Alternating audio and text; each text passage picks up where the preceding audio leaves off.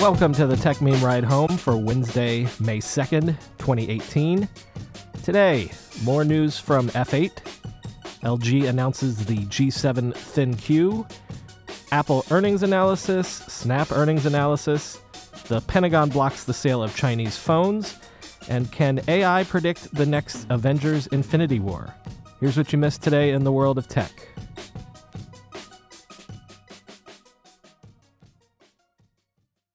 So yesterday was about policy changes, mea culpas, and consumer-facing product announcements.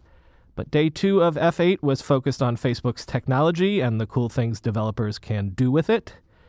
There were announcements around PyTorch 1.0, Facebook's open-source framework for AI development, which will be available in beta in the next few months. And the company spoke again about how it is using AI and machine learning to proactively flag bad content on its platforms. Facebook said it increasingly doesn't have to wait for bad content to be reported because its algorithms can now take down postings before anyone even sees them. Facebook also talked about how it is using billions of publicly posted Instagram photos to help train its AI-based image recognition models. So if you've posted a public picture on Instagram and annotated it with a hashtag, you've been helping them train some of the algorithms that are now being deployed to assist in content moderation and perhaps improve search functionality down the road. Last night, Facebook CEO Mark Zuckerberg met with a group of media executives after delivering his keynote speech at F8. Zuckerberg told the assembled scribes that this year Facebook intends to invest, quote, billions of dollars in artificial intelligence, as well as hiring a team of tens of thousands of human moderators to police fake news and propaganda around elections held worldwide this year. We're essentially going to be losing money on doing political ads, Zuckerberg said last night. Now, I'm sure Facebook isn't happy that I'm going to seg from that story into this, but I'm sure they wish this news didn't come out during F8 either. But political ads, elections, the Wall Street Journal is reporting just this afternoon that Cambridge Analytica, the company at the heart of the Facebook data misuse scandal, is shutting down operations. According to the Journal piece, quote, the company decided to close its doors because it was losing clients and facing mounting legal fees in the Facebook investigation, a person familiar with the matter said. The firm is shutting down effective Wednesday, and employees have been told to turn in their computers, end quote. The Journal said that while Cambridge Analytica had landed $15 million in U.S. political contracts in the 2016 election, since then it hasn't signed a single U.S. political client and had lost several commercial ones following the publicity and controversy around its dealings with Facebook. Also from the Journal, also just this afternoon, some surprising news from out of the world of crypto. Sources are telling the Wall Street Journal that Telegram, the messaging app that is popular in crypto circles, is calling off its initial coin offering, which was expected to be one of the biggest of all time. Why is it pulling the plug on the ICO?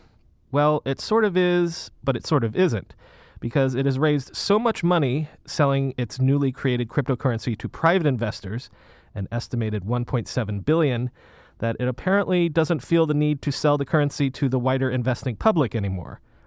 The Journal speculates that the changing regulatory environment around ICOs and increased scrutiny might have caused Telegram to change course as well. Telegram has said that the money it's raised, again, $1.7 billion, will be used to build out Telegram's main messenger service. The ICO funds were originally slated to create a new digital payments and technology platform based on blockchain ledger technology. The status of that project is unknown. Telegram reportedly refused multiple requests from the Journal for comment. Cool new phone alert. LG today announced its long-anticipated G7 ThinQ smartphone at an event here in New York this morning. Let's play smartphone bingo. Does it have a notch? Yes. Does it have a headphone jack? Yes. Fingerprint sensor? Yes. Wireless charging? Check. It'll be shipping with Android Oreo. And this is a slightly new category. It will have a dedicated button for Google Assistant, sort of like Samsung's Bixby Assistant button on the Galaxy phones. But this morning, LG really wanted to highlight its AI-assisted photo technology. The G7 sports dual 16-megapixel rear cameras, and LG's software promises the ability to recognize objects on their own and automatically optimize photos accordingly. Here's how The Verge's Ashley Carman described it, quote, "The phone detected flowers when I tried taking a photo of them, but I didn't notice much of a difference in the image quality. This was a quick test, though. LG claims the photos and videos are 4 times brighter than the G6, and users can enable a bright mode to take low-light shots," end quote. The rest of the details: a Qualcomm Snapdragon 845 processor, a 6.1-inch QHD Plus LCD display, 4 color options, blue, black, gray, and dark pink, and no word on price or availability yet, because that will be left for the various carriers to announce. So the shakeout from Apple's most recent quarter comes down to the stories that weren't. People were thinking that iPhone X sales might come in weak. Apple insists that they were not. Others were thinking that Apple was losing market share in China, but Apple actually posted 21% revenue growth in the Greater China region, its best year-over-year increase in 10 quarters. Quote, "The iPhone obviously had to do extremely well to get a 21% number," Tim Cook said on the conference call yesterday. Apple Insider dunked on some of the naysayers this morning. Quote, "Many bloggers and analysts similarly expressed a self-assured confidence that Apple had priced iPhone X too high, despite the fact that Apple has a very strong historical track record of pricing its products incredibly well to maximize volume sales at sustainable margins while delivering extremely high customer satisfaction." Indeed, the fact that Apple's earnings numbers were so healthy can really only be down to the success of the iPhone X and the added revenue generated by that higher price point. As John Gruber wrote on Daring Fireball, quote, "Year over year, iPhone sales were up 3% on unit sales, but 14% on revenue. Unit sales are close to flat, but Apple grew revenue by double digits. There's no other way to explain it than that iPhone X is a hit." By and large, I think many people have just been assuming that the smartphone market is reaching saturation point, or at least maturity, so everyone is expecting Apple's sales will hit some sort of natural ceiling. But so far, Apple has successfully been maturing its line by expanding at both the low and high end. And even if that hadn't been successful, Apple has also been diversifying beyond devices, something that critics have been yelling at them to do for years now. That's why analysts were so focused on the services number reported yesterday. By services, I'm talking about things like the App Store, Apple Music, iCloud Storage, and Apple Pay. Even if hardware sales do level out, analysts were looking for services to come in as replacement revenue to make up for any shortfall. And Apple says services revenue was up 31% year over year to $9.2 billion. Apple's paid subscriptions were up 30 million in just the last 90 days. Apple now has 270 million paid subscribers. As Benedict Evans pointed out on Twitter, last 12 months of Apple service revenue, $32.2 billion. 2008 total Apple revenue, $34 billion. The last 12 months of Facebook revenue, $40.7 billion. This morning, Apple stock was up over 4%. Contrast that news with what's been going on at Snap. Last evening, Snap reported its earnings, which came in at a Q1 net loss of $386 million. Analysts had been looking for Snap to post revenue of about $244 million, but it generated just $230 million. Average revenue per user rose 34% year over year, but was actually down 21% quarter over quarter. Blame for Snap's poor performance was all over the map, including the controversy over Snapchat's recent redesign. The thing investors were focused on more than anything else was that Snapchat's user growth rate slowed to its lowest rate ever. Snapchat had 191 million daily active users, but that was only up 2.13%. On the conference call, Snapchat's CFO said, quote, "We are planning for our Q2 growth rate to decelerate substantially from Q1 levels. For investors in social networks, user growth is everything." Snap's shares opened down 20% on the news this morning, touching all-time lows for the stock. And overnight, at least 15 analysts lowered their price targets on Snap. In a note to clients, Piper Jaffray wrote, Snap is a poorly structured company that is demonstrating a clear pattern of mismanagement, end quote. Business Insider's Alexei Oreskhovik tweeted, Snap's North American daily active user growth has basically stalled to Twitter-like levels. And TechCrunch's Josh Constein painted a dire scenario, tweeting, there's a savage tone of skepticism coming from the analysts on Snap earnings call. No one sounds like they think it can extinguish this quarter's garbage fire.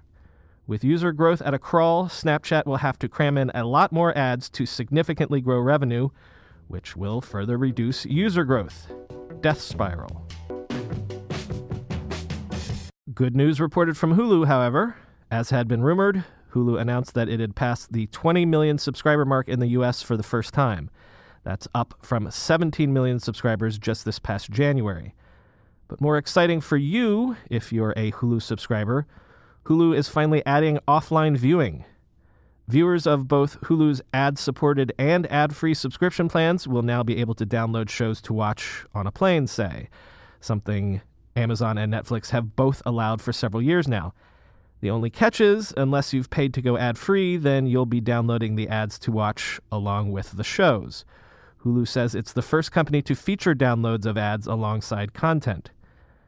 We will not only be live and on demand, but also untethered and on the go anytime, anywhere. No Wi-Fi needed, said Hulu CEO Randy Freer.